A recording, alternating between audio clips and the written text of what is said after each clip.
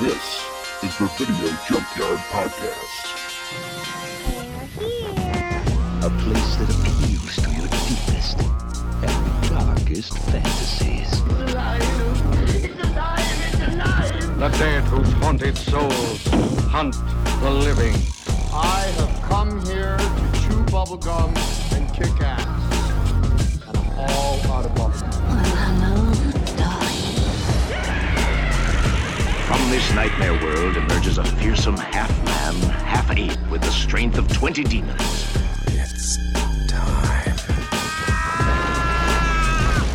And welcome back to another exciting episode of the Video Junkyard Podcast.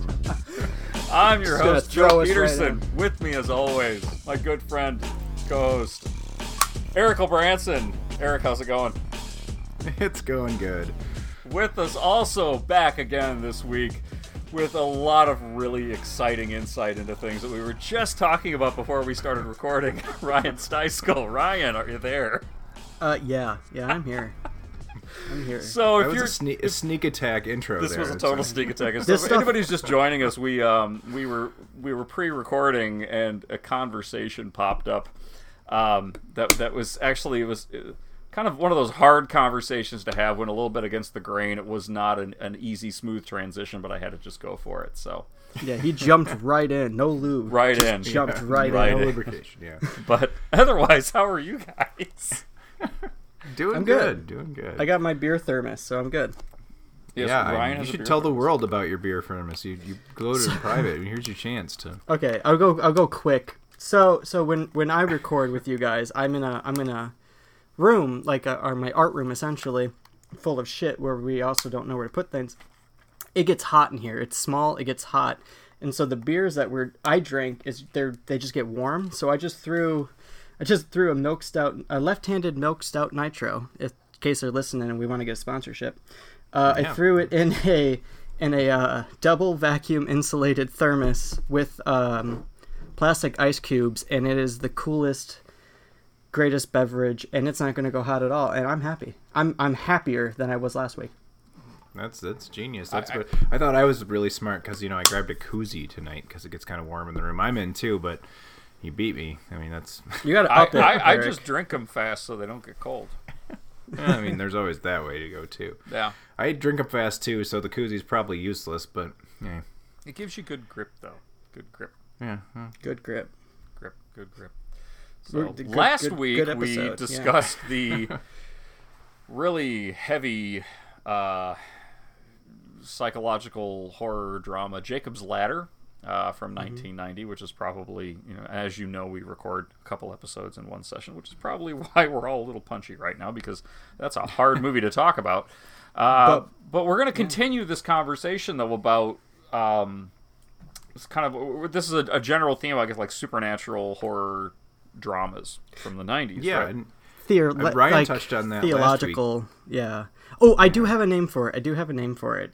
The segment should be called God, Why You So Scary? Because that's what this is. It really is. This is like, God, why are you so fucking scary? But you did bring up a good point, especially at the end of the last episode, about how this really ushered in a trend that went on into the late 90s, into the early 2000s, of these supernatural, especially kind of Christian-themed supernatural horror films. But they kind of ended up being kind of supernatural Christian action horror films, stuff like Legion and End of Days with Arnold Schwarzenegger. If you have Arnold in a movie, that's when you know the franchise is like, okay, we're near the end. Yeah, the genre needs to wrap it up. But there were some. But there were a plethora of kind of biblical type horror thriller actioner type movies. Right around when the movie we're going to talk about tonight was made right in the mid-90s, so 1995, and like right around this time there was a ton of these things coming out. So I feel like prior to the 90s we had a few of those. Obviously had the Exorcist films. I actually don't really off the top of my head have another great example of one of those, but I don't know what the catalyst for it was, but one of these something came along that all of a sudden we were dumped 5-10 movies a year that kind of were in this vein of religious horror films. So it's like a pseudo exorcism. It's like 90s exorcism. You know what? essentially, It's like interesting stigma because and stuff. some of those films, I remember being pretty good. I remember really, which ones? I remember liking Fallen with Denzel Washington. Yeah, actually, okay. And I remember kinda liking like that Devil's one. Advocate because it's Keanu Reeves and it's Al Pacino as the devil. I mean, you tell me. I that's remember bad. liking Pacino in that movie, but Yeah. yeah, I don't remember much about it other than that. Yeah, but know so what? there were some hit or miss ones. But what I was just going to say is, and we're going to talk more about the movie that we're going to discuss tonight. But I do have a bit of a soft spot in my heart for religious horror films that aren't Christian, non-Judeo-Christian mythos. And that doesn't mean I like all of them, because just because you decide to make a movie about a djinn doesn't mean that's not the same thing. But because the Judeo... Well, and borrowing from mythology doesn't make something religious either. It's got to Right. have a religious kind of thing Feel. to it. Right, and there have been some good Middle Eastern ones. There have been some good kind of Jewish Hebrew mythos. I mean, the Golem, right? Way back. The to- whole concept of the Golem, is pretty terrifying if you think about it. I mean, but that's a concept that's been recycled in other horror films. But a good movie just about that alone would be interesting. And I'm sure maybe it's been done and I just haven't seen it. But Well, yeah, I mean, there's a famous silent old horror film from the 19-teens or early 20s that, that is pretty phenomenal. one I think would be kind of cool, and maybe this will spark a conversation and it develops from here with us. But I always thought it'd be cool to see a religious horror film where the whole thing is, hey, like this ancient mythology that everybody just ignores now or just talks about in like their high school literature class. What if that's real? Like, what if Judeo-Christian's wrong, and Islam is wrong, and Judaism is wrong, and Hindu is wrong, and Buddhism is wrong? It actually is Norse, and it's that fucked up. How about this? How about Scientology? Because that's pretty fucked up on its own. Well, the whole history of that is fucked up. Wait, I they mean, did make a movie off of that, In didn't a they? way, I mean, Neil John Gaiman's novel Travolta. American Gods plays with that idea. Yeah.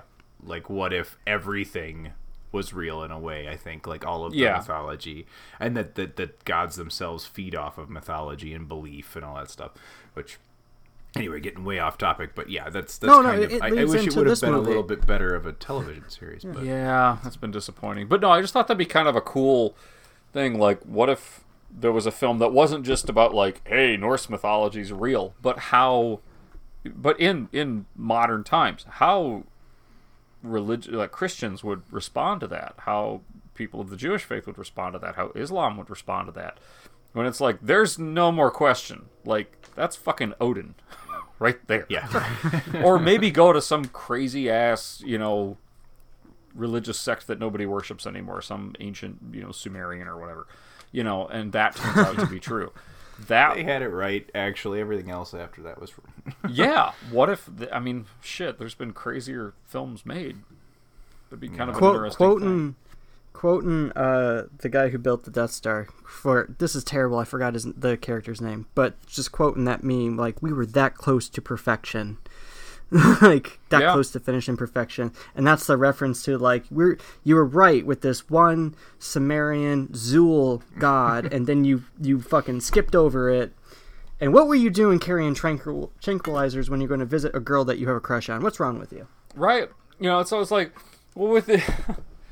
Yeah, you bring up like Zool, right? What if Ghostbusters? Zool. Like, where's the part in the sequel of Gozer. Ghostbusters The where they talk Gozer. about Gozer how, is actually- hey, you now know Gozer is a real thing, which means like, no, nobody steps on a church in my town. Apparently, that doesn't matter because this is a god that's real.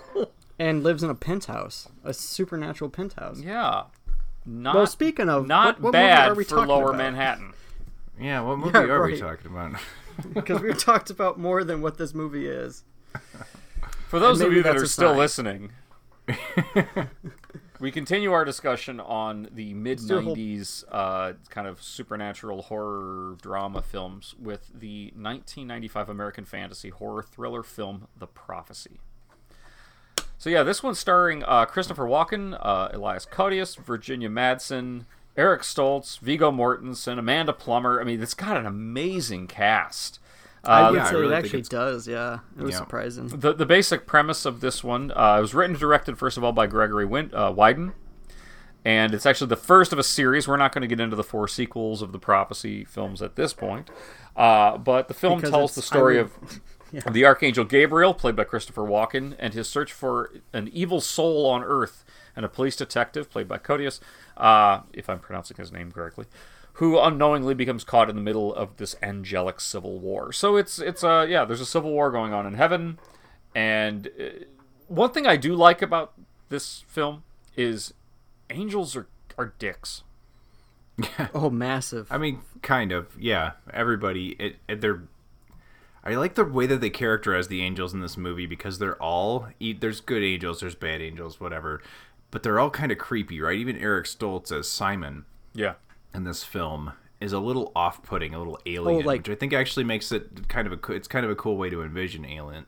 Like mouthing a child and putting an old man's evil soul in her. Yeah. It's fucked definitely. up. Well, and let's not skip around the bush, Eric. They're fucked up. The angels in here alone, right? They have like no eyes. Their bones don't have growth lines in them.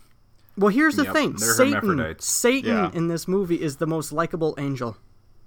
And the least creepiest angel. Not to say he isn't creepy. He's fucking weird. Yeah. But I think the fact that it's Viggo playing Viggo Satan, Mortensen as Lucifer in this movie, that and Christopher Walken steal the show.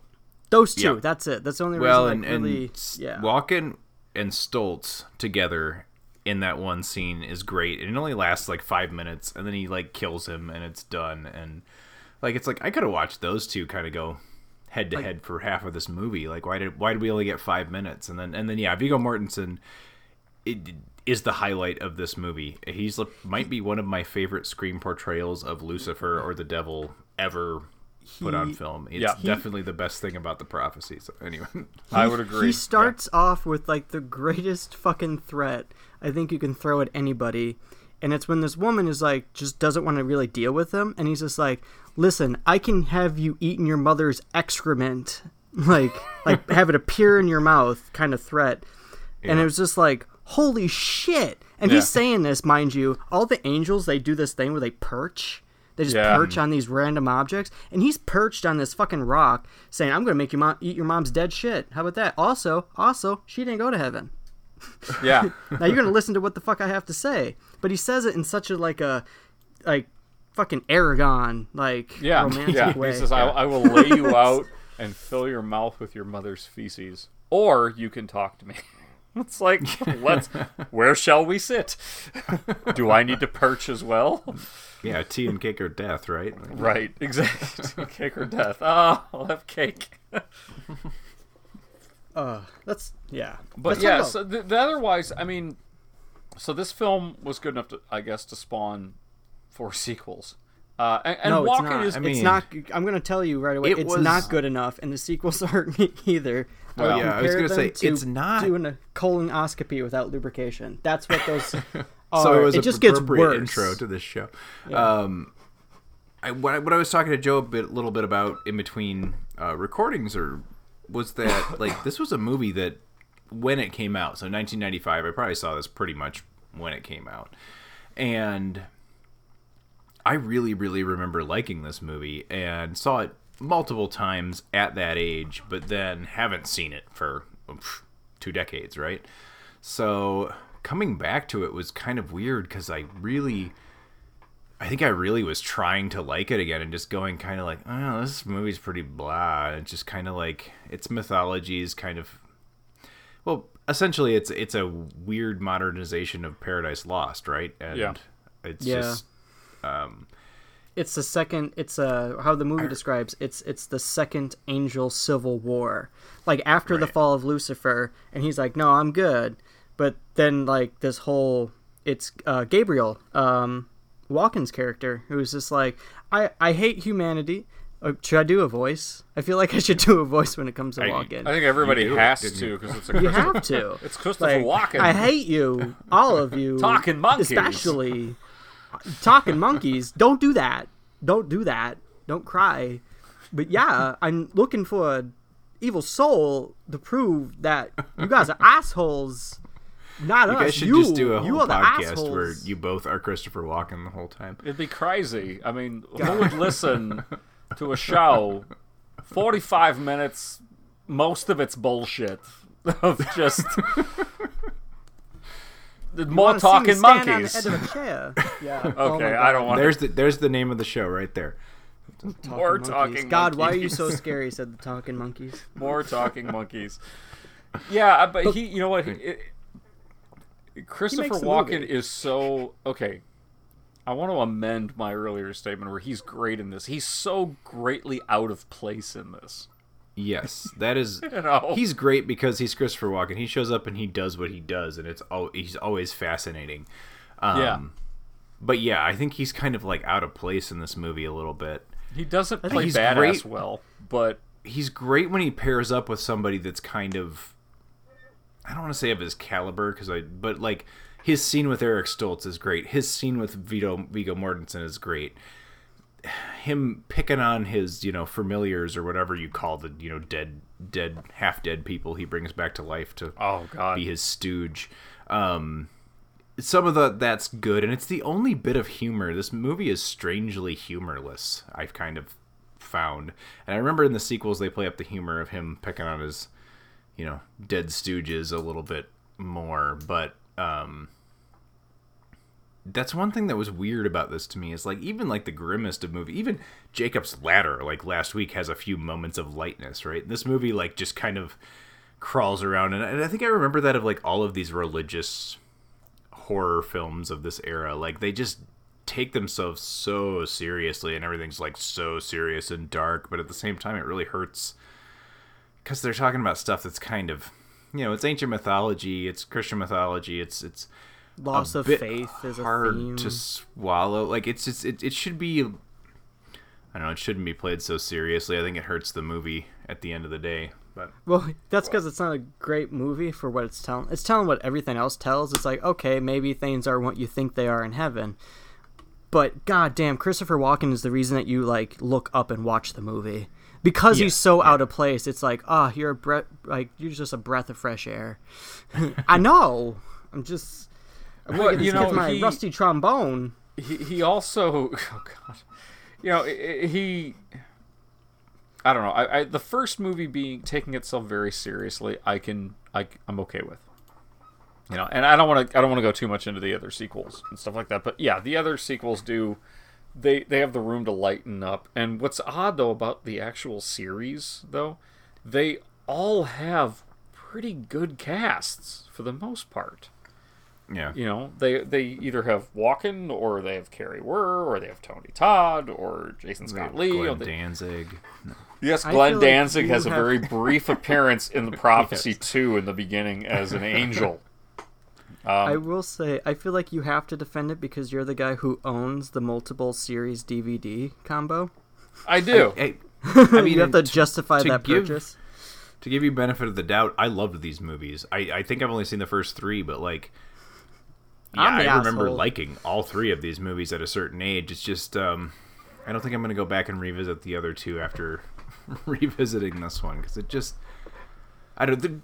Another issue I have with it, I'm going to be the last person in the world that's going to like rip on something for being like a low budget movie or a B movie or, but this movie sets up like this whole like biblical angelic civil war, like you said, and then like the climax of the film takes place in about 5 seconds in like an Indian or a Native American, what would you call that, a wort or a tent or They're doing an yurt, exorcism. They have to do an wigwam, exorcism and because the girl is Native American and she's filled with a racist white old man. It's quite. right. We'll talk about that later. I got things to say about that, but you continue, Eric. Sorry about that. But yeah, no, the thing is that the climax of the film is like so rushed and muddled, and really the whole like war between the factions of angels comes down to like some hokey shadow special effects. And It was prevented. It was like the whole war on angels was technically prevented. Yeah. And then, Lucifer and Gabriel have some words, and that's it. That's the whole thing that it builds up to, like, this. It was going to be this world-ending climax, and for some reason I'm totally cool with that. Like, when it happens on, like, a television show, like that sounds like an episode.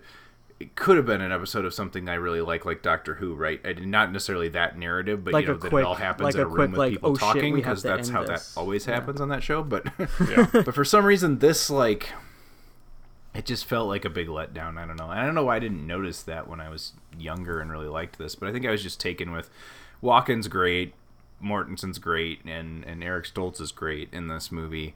And I think that all makes it worth checking out if you've never seen it, but the general narrative of this movie is just not all that compelling. It's kind of a boring movie. Yeah. Yeah, it really Virginia Madsen is an actress that is totally wasted in this movie, because she's a talented and great in certain things, and she just isn't given anything to work with. I wanted to say on your ending part, though, the one thing that does kind of save it, or at least it saved it for me, going back to Vigo, is the scene in which he kills Christopher Walken. I'm not going to say Gabriel. He kills Christopher Walken, Aragon, rips out his heart, eats it, gets, like, kind of like satisfaction from it, like an eerie, uncomfortable, like, ooh, and then he, like, drunkenly, quote unquote, it seems like he's drunk, comes up and say, hey guys, you want to come back to hell with me? Like, he's flirting with the guys, like, come on man, come back with me. It's just like everyone's just dealt with this, like, hellish exorcism, the light of God hitting this Ghostbuster style, like, CGI ghost. And you get Viggo Mortensen, Satan, getting drunk off of Christopher Walken's heart, going, hey, you want to come back to hell with me, baby? They're calling it well, home. Fine, fuck you. And then he drags the fucking body back down to hell. Yeah, he asks them to come home, and then he hisses, I will love you more than Jesus. Which was a creepy-ass, cool, fucked up like an line. Ex-girlfriend. Like a one-night stand that you regret. That got way too clingy. And I think that creepy bizarreness is one of the reasons I absolutely love that portrayal. I would put this up there with my favorite portrayals of somebody Satan portraying Satan in a film. This and believe it or not, Peter Stormare in Constantine is also one of my favorites. That's actually a movie, and there's not a lot to say about prophecy. I don't mind bringing up other films. But we're doing it. We're doing it now. Guys, Constantine was another one that it was like, it wasn't good, but it wasn't as bad as people say either. It has its moments, and that's one of them. Is Peter Stormare as Lucifer. Constantine, or Lou, I remember not being a great adaptation of Hellblazer, the Hellblazer comic series, but it wasn't necessarily the worst movie ever. It just wasn't. I think it's like a more successful version of Prophecy. It is. Actually, now that you said it, like, I'm thinking about Prophecy, and like, this is the level of supernatural seriousness and humor. Keanu Reeves has a little bit more charisma than Elias Cody's in this movie, who is just like the most. I'm sorry, but Casey Jones is not really. Oh my god, I didn't realize that's who it was. Oh yeah, you didn't realize that, of course. Like, no, I kept trying to like who the fuck was that guy? I know him as you said it, I'm like, I know it was Casey Jones more than his actual name. Yeah. You know what? Fuck it. Now that you said that, it's official. This movie is now a side future Teenage Mutant Ninja Turtles. This is what happens to Casey Jones. He tries to find religion, doesn't, and has to deal with evil Christopher Walken. And becomes a cop, and then becomes a cop. Oh, if I'm not going to be a priest, I might as well be a cop. Totally. With no explanation, it just jumps from like, oh, I'm a failed priest, now I'm a detective.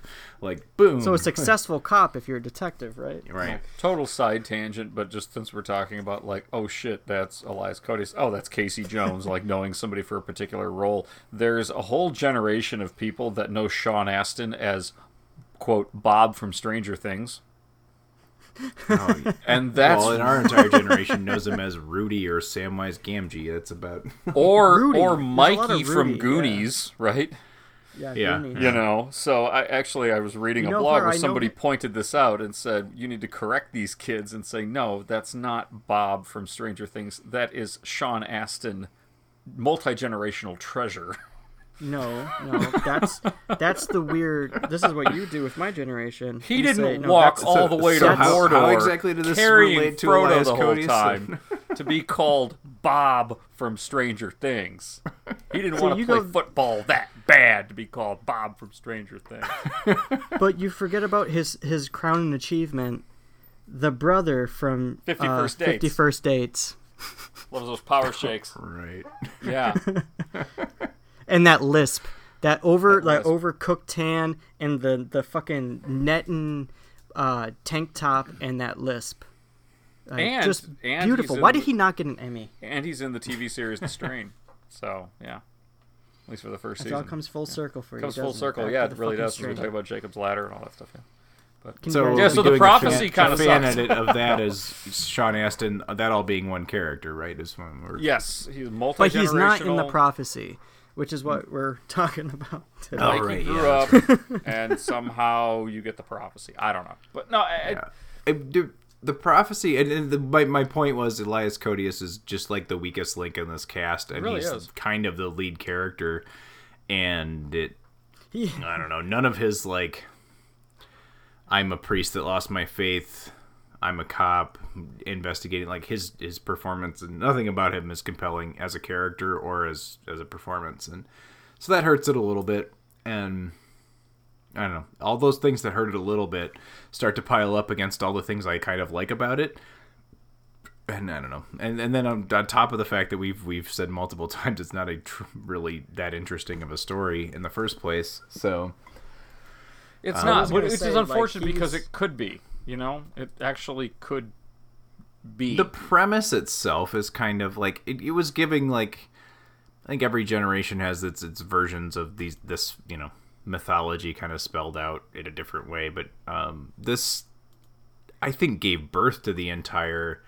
Maybe this was the one. I mean, maybe I'm trying to think what would have come before this, but maybe this was the one that kind of, because it was such a sleeper hit, kind of gave birth to that whole 90s like religious horror phenomenon we were talking about. So the basic mythology behind this film and behind the rest of the prophecy films literally becomes the mythology for like 20 other movies and the entire series of Supernatural and the like all of this crap that comes afterwards. It's like nobody bothered.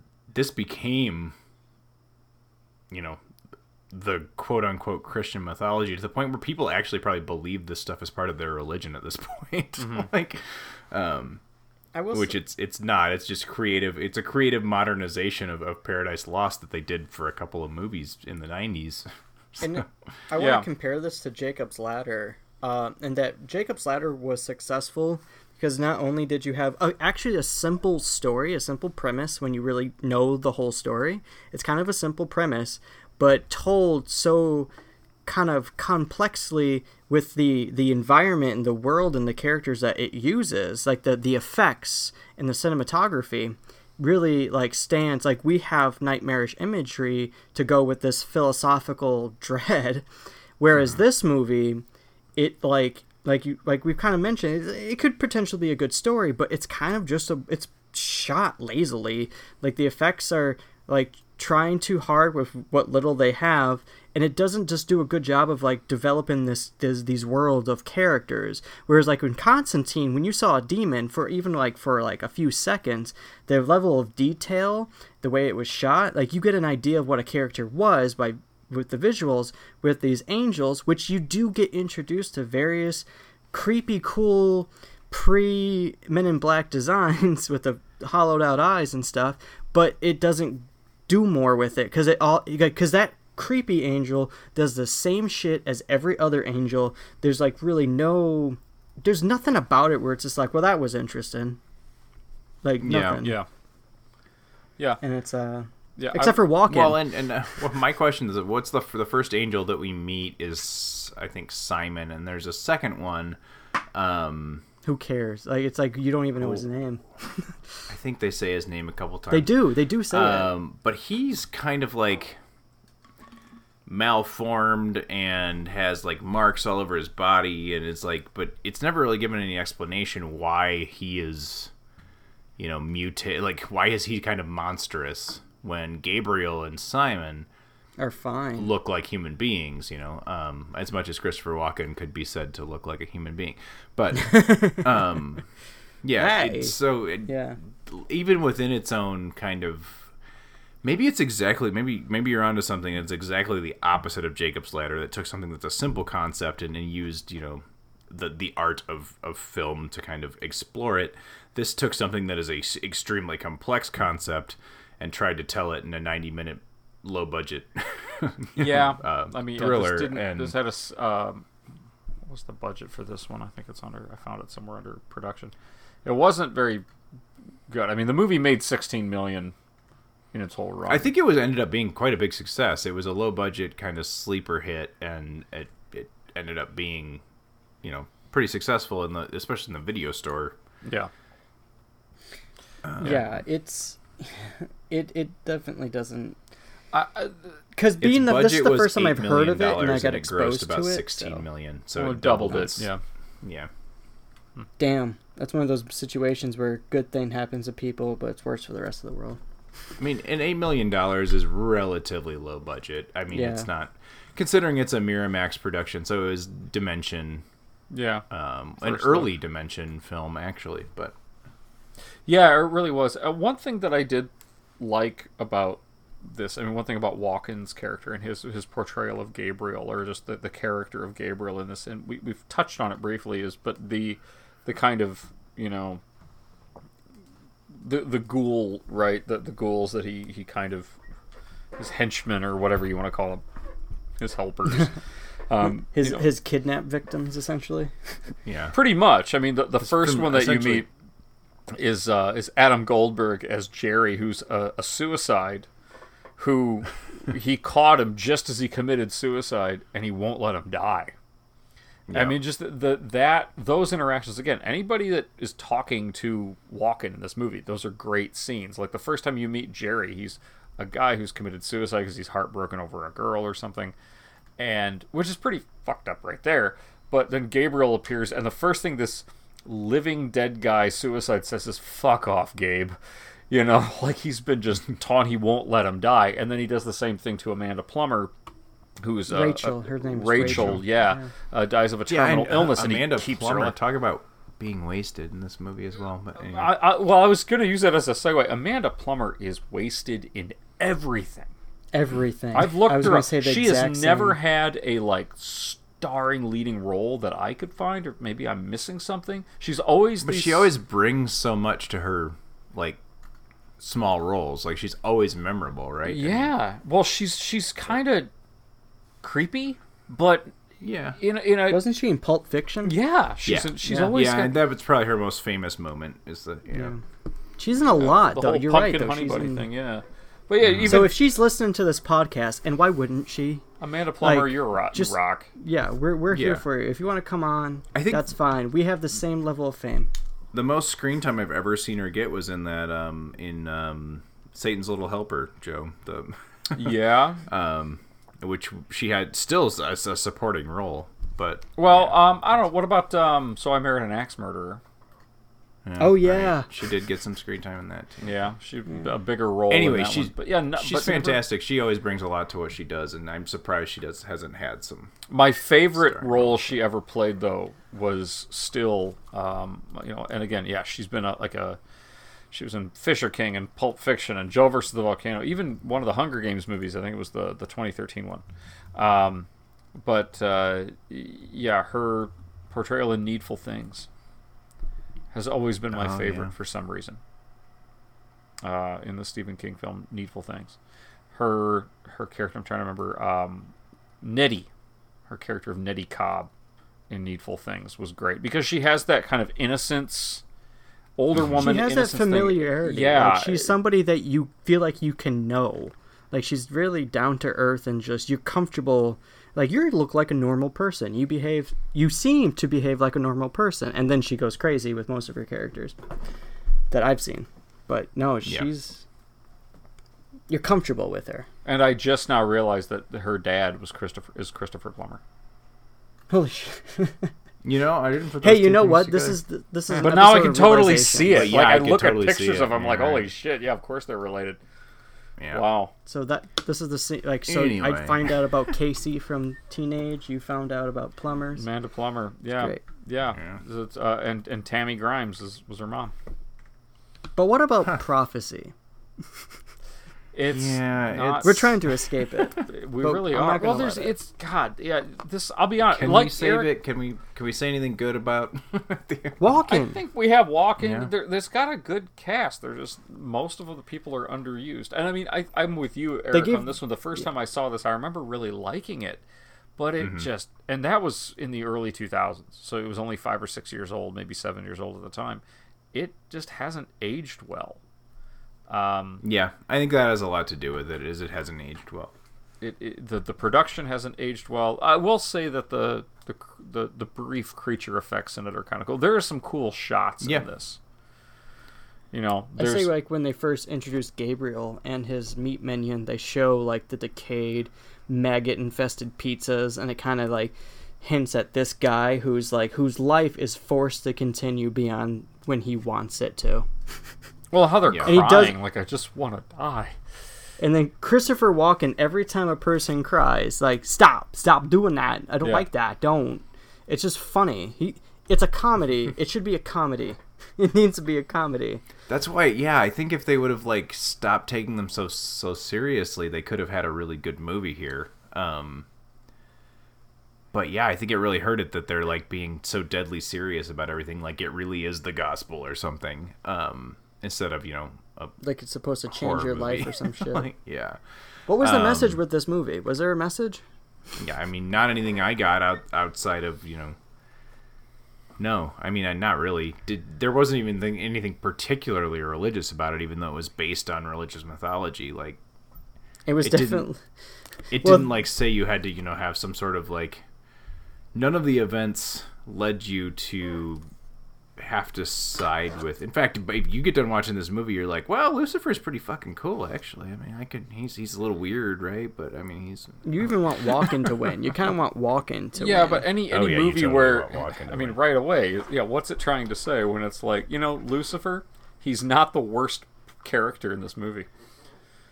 I think it's an interesting take on the mythology. Like his characterization's interesting because he's not the bad guy. He's like a neutral party in this. Like he really is. In fact, he's helping the good guys prevent another hell because he says himself, "There's one hell too many," and he doesn't say it like a guy that's just like, "Hey, like I totally, that's mine. That's my gig. That's my hell. I don't want to." No, it's really sorry. It's really like a guy who is like, listen, I already fucked shit up. I don't think anyone else needs to keep fucking shit up because it's bad. You think you know how bad it is. No, it's bad. Mm-hmm. And it goes and it says like hell's not brimstone and fire. It's the absence of like God's love, God's voice, or anything good. It's just the absence of good. It's not bad. It's just the absence of good.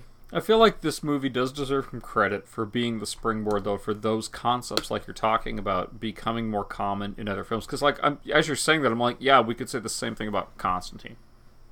Mm-hmm. Right? I say Dogma. Dogma's the best one with Dogma, or, this was one of the first movies to really be like, hey, this whole, like, angels are good, devils are bad, let's make that more complicated.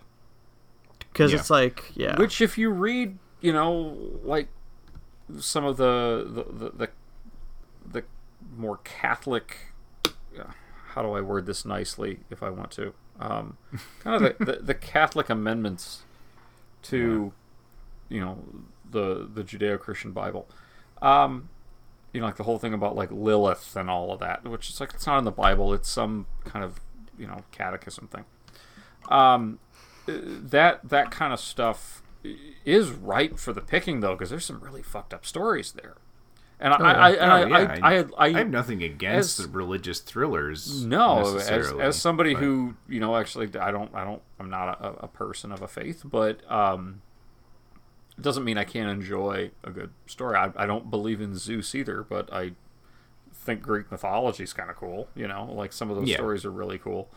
And so I do find that religious horror films tend to scare me a little less because it does play out like mythology to me, but it doesn't make it any less compelling. Like I enjoy things, especially things that dive into this and speculate and kind of play around with some of the mythology is interesting. Well, like I was saying, this movie just didn't quite. Yeah. I don't know. I think those are the things I liked about it when I was a kid, but now it's like, okay, I've seen this done and done and done again, and to certain, there's better and there's worse, but this is, even if this was like the launch pad for all of that stuff, it's just not quite the movie I remember.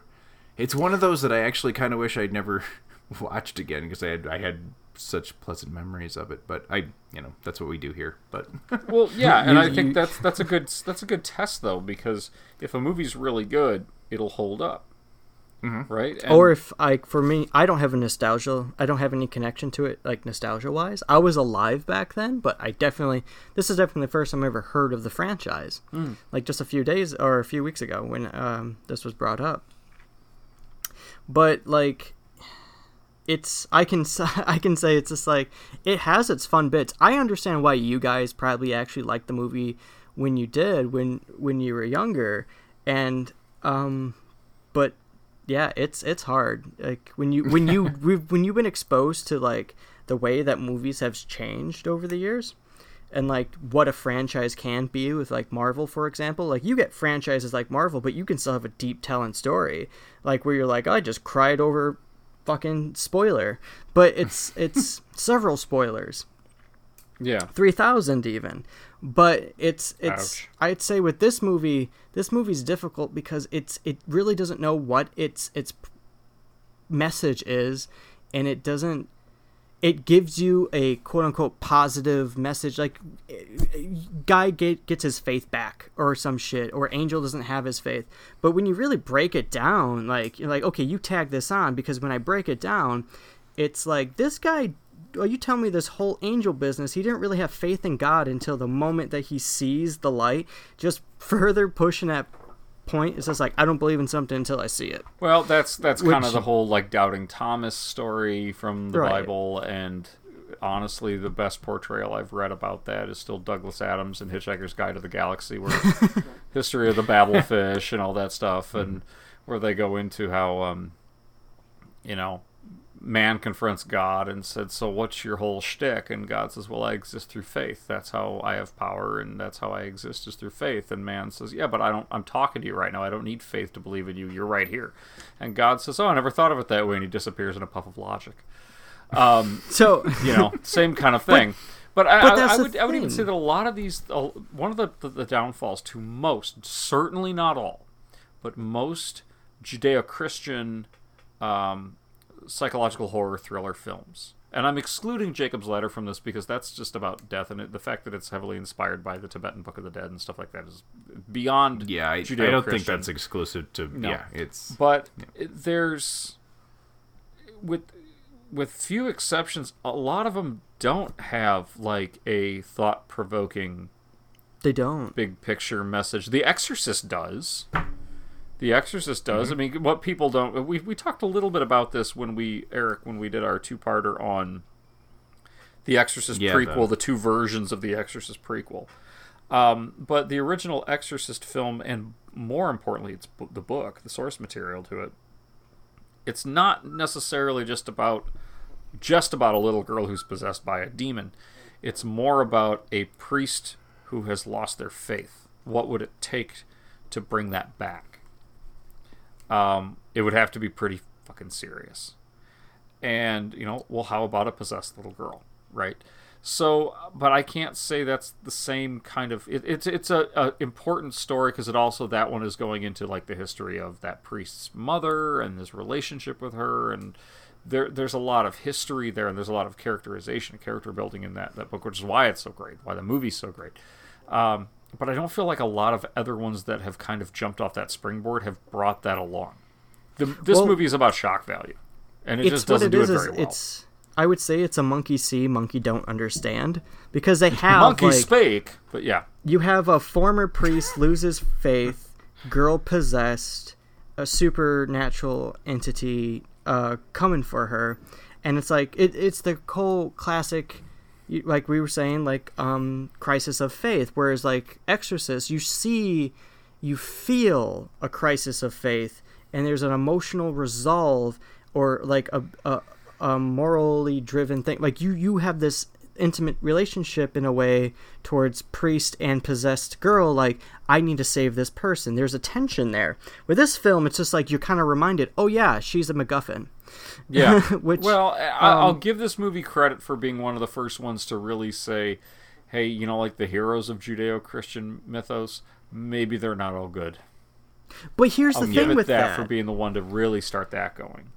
But here's the thing, like, even that, like, exploring, like, so Gabriel's whole thing is that he's looking for this soul to prove that the love that God has for humanity is wasted. Like, he's essentially a jealous character, envious of humanity, and feels like, are you fucking kidding me? Like, we were friends for life, and you fucking get this new fucking ditty. This is like the meme of the guy who's with a girl and looks behind and sees the other girl. That's what this movie is for Gabriel.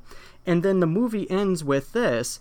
Human regains his faith. God comes in to, like, intervene, or vice versa. Maybe God intervenes, man gets his faith. It doesn't matter. It's really not that connected.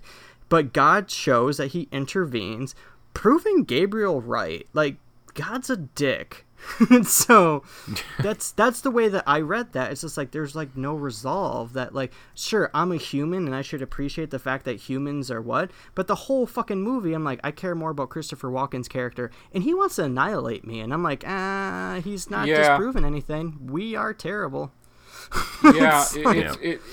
There are plot elements in this I thought were kind of cool. The idea of you have somebody who has died and their soul is so rotten. Oh, so rotten. That was cool, yeah. You know, that it can upset a balance between this kind of bubbling civil war.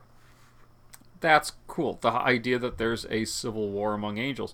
I guess it's just, this was done. It has, I'll give it credit for being the first to really do it this way. But it's been done so much since then, in some better and some just as blah. I mean, this is... Essentially, this movie became a, like, 2.5 season plot on the show Supernatural. You know? Oh, God. More than that, I think. More than that. I don't know. I didn't watch the whole series. I used to like that show when it was like a Monster of the Week thing. Yeah. First couple of years it was on, and then it became this. Yeah, it became this, where it's like, ooh, angels are actually kind of fucked up. Yeah, okay, I've seen the Prophecy movies. I've seen Legion. I've seen all those other ones and so on. You know, yeah, angels are scary. Okay. Hey, throw a shout out for a movie we are going to do is, if I remember correctly, another one I haven't seen in a long time, but a film that did do this right is the Tales from the Crypt movie Demon Knight, which we're going to look at eventually on this podcast. It's a old favorite of mine as well. Oh, a Judeo-Christian movie that actually does something kind of cool? Yeah. Yep. Yes. Yeah, for yes. sure. I thought you were going to say Barry Lyndon for a moment, but yeah. Yeah, Barry Lyndon. Barry Lyndon does it too. No, it does. Yeah, there's... The Exorcist does it well. I mean, it's got a message there. Dogma, in a way, kind of. But, I don't know, the shit monster in Dogma actually brought it down a few points for me.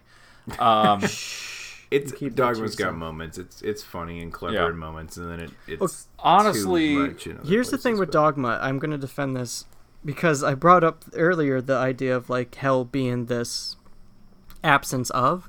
There's a deleted scene in Dogma with Jason Lee's character who has that whole spiel, and for me, that was a huge point in my life.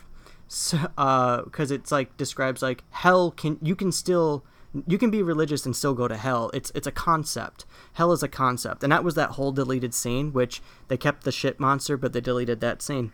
But they mention it briefly in this movie, The Prophecy, not as eloquently, but they like if they could have focused more on that aspect, like when Lucifer says what he says, like, hey, like this concept of hell, like they could really could have played with that, because you could have showed Gabriel essentially already being in a hell, but they focus on the fact that hell needs to be like this transformative physical place, but the reality is hell is anyone can go through hell any time of their life multiple times.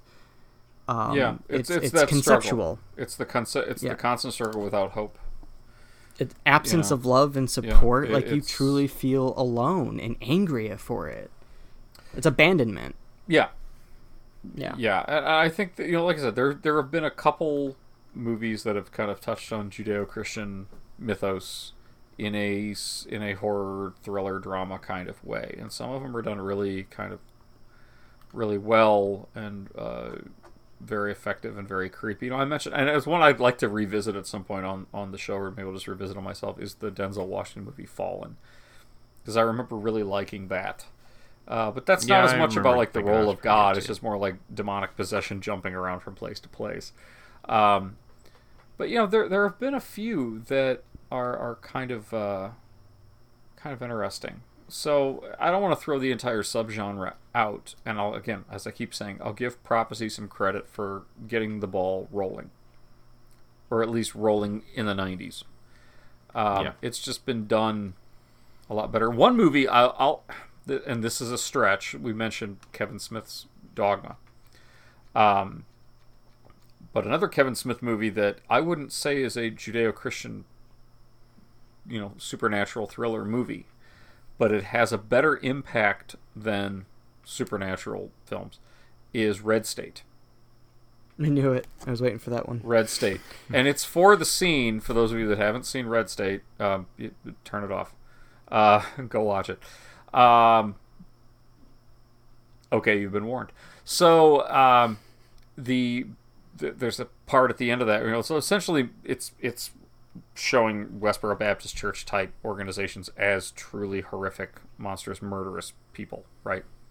Mm-hmm. And then there's a scene at the end where, as the FBI is so it's a documentary. It's pretty much a documentary. They were invited to the screening and they showed up, which is just batshit in and of itself.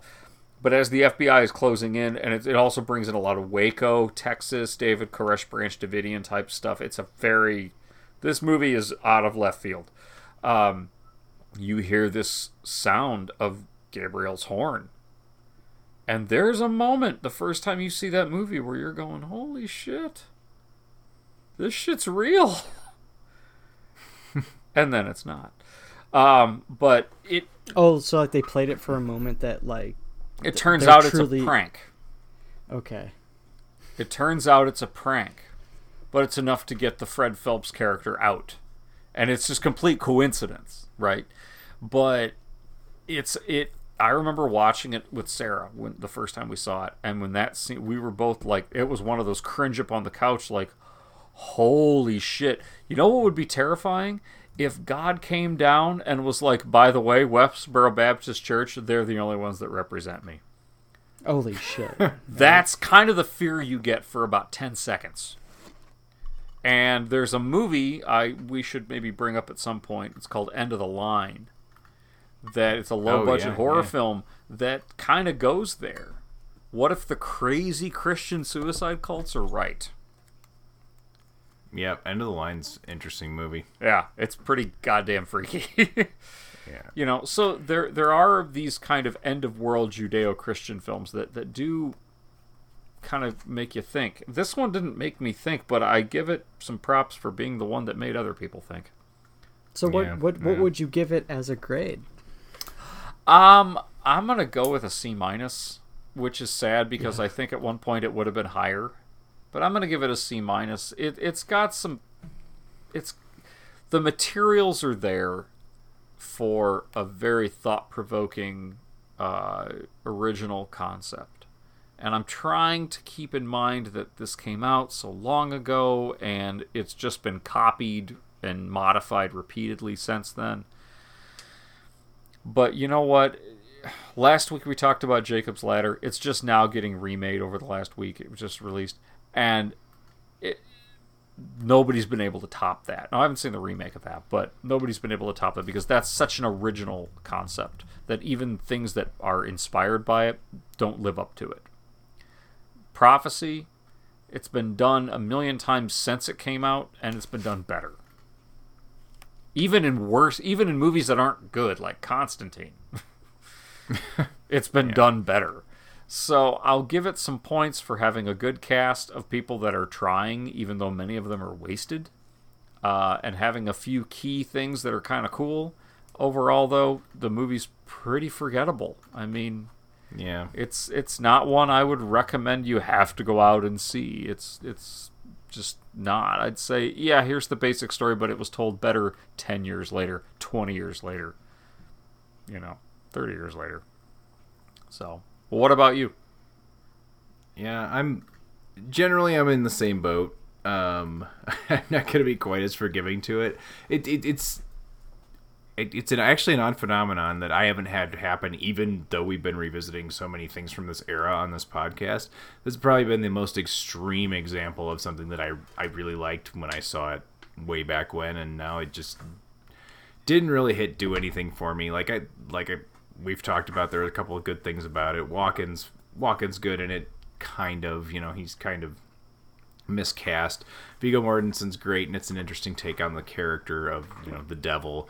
But in general, it's disappointing and didn't age well, so I'm going to have to give it a D, I think. This is one that, it's funny, at one point in my life it would have been a much higher grade, but I don't know, I was kind of bored with it. So Yeah, I found I was losing interest quickly as well. What about you, Ryan? I want to give it a D as well, but because I enjoy Christopher Walken and Viggo's characters and acting in this movie so much, it did bring it up to a C- for me. But it's fun to watch Christopher in that role, because it's fun to watch Christopher in any damn role. And it's a dream to see that, but it's you don't need to see the movie. You can watch clips online, and that's the best of it. Same goes with Viggo. Viggo's great to watch, but that's really the highlight of it. I'm just gonna be beating the dead horse because I'll just repeat everything that you guys say. I will say this is pretty much Christopher Walken's Leprechaun series. That's what I'm gonna say it is. Oh, I like that. You got the first movie with a big name star that you surprised. I'm okay, guess he's getting a franchise. This first one wasn't great, and then it doesn't get any better from what I read, because I'm not gonna watch them. From what I read, and it just gets worse and fucking worse. And it's all right, that sounds about right. Yeah, I don't remember enough about the sequels to confirm, but I think they're, at least the second and third one are very much in the same vein, but even less interesting. But that's because he stopped. He's gone after the third one. Christopher Walken's gone after the third one. That's all I saw. His character has an arc, and it completes. Well, yeah. He must know something, right? But there it is. I can't speak. So. We didn't cover all the sequels, right? And I haven't seen them all either. I think I might have seen the second one. I've got them all. Maybe I should actually turn around and watch them one of these days. But no, that's the sign. That's the sign right there. Yeah, I've had them, and I don't. It was one of those $5 for all of them. Okay, and I wasn't really that interested. But yeah, I may have done the same thing, but I probably would have done the same thing and not watched them after. Yeah. After seeing the first one again, but as this kind of concludes our, and I don't feel we really did it justice, but it's what you're gonna get because it's what we did. Our review of Supernatural, especially kind of Judeo-Christian, though I think Jacob's Ladder's questionable whether it's Judeo-Christian. It's just more about the inevitable. It's about death. Yeah. But I'd like to know, does anybody else have any different opinions about the prophecy? Did this movie really speak to you? Or, let's throw this one out there, is this one that would be ripe for a remake? Maybe this would be the one kind of reboot that could do it better. Or is it going to be just like Silent Night, Deadly Night, where they're going to reboot it and it's going to be just as fucking bad or worse? Feel free to drop us a line. You can find us on Facebook at Video Junkyard Podcast, or our specific Facebook group, which is quite exclusive at Video Junkyard Podcast group on Facebook. You can also find us on Twitter. He said it with the pinky in his mouth. You can hear it. Really did. When he said exclusive. Exclusive. I was also winking on a monocle. You can also find us on Twitter at Video Junk Pod. Find us on Instagram. Or shoot us an email direct, videojunkyardpodcast@gmail.com. If you write it, we'll read it. We'd love to know your opinions on this or any of the movies that we talk about on the podcast. Yeah, write in. Tell us what you think of the prophecy. Tell me, that I'm being an old curmudgeon and that this has some redeeming qualities, because I don't see it anymore. But Danzig's in the second one, so you can't bring up that because we already know that's cool. Yeah, well, Maybe I'll revisit it for that reason. Maybe for that. I guess. The for first, the 2.5 seconds of screen the first time. 10 minutes of the movie or something that you might see him in there. But we also want to invite you to please keep tuning in and share us around and tell your friends about the podcast. In the upcoming episodes, we're going to be Ryan is going to be with us again next week when we review the entire Darkman series for a Forgotten Franchise special episode. After that, we're going to have a 3-part series on the 80s, 90s small, monstrous little thing type movies. I don't know what else to describe. Movies that are live, small carnivorous creatures. Small carnivorous creatures. So Gremlins, but not Gremlins. SCCs. Yeah, as we discuss movies like Critters, Ghoulies, and Munchies, we'll be talking about Space Camp, Real Genius, Demonite, Bordello of Blood. Somewhere down the line, we will, of course, be bringing up Barry Lyndon. So I invite you all to keep listening and keep sharing and drop us a line here at the Video Junkyard Podcast. Thanks again for tuning in. I'm Joe Peterson. I'm Eric O'Branson. And I'm Ryan Steiskell. Have a good evening. Night. You have been listening to the Video Junkyard Podcast. I do wish we could chat longer, but I'm having an old friend for dinner. You just can't let them go. Go! Stay on the road. Keep clear to the moors. We want to take this opportunity to thank you for listening to the Video Junkyard Podcast and remind you to find us on social media on Facebook at facebook.com/Video Junkyard Podcast, on Twitter at Video Junk Pod, and on Instagram as Video Junkyard Podcast, all one word. Want to thank you again for listening, and keep digging. Who knows what treasures you'll find in the Video Junkyard.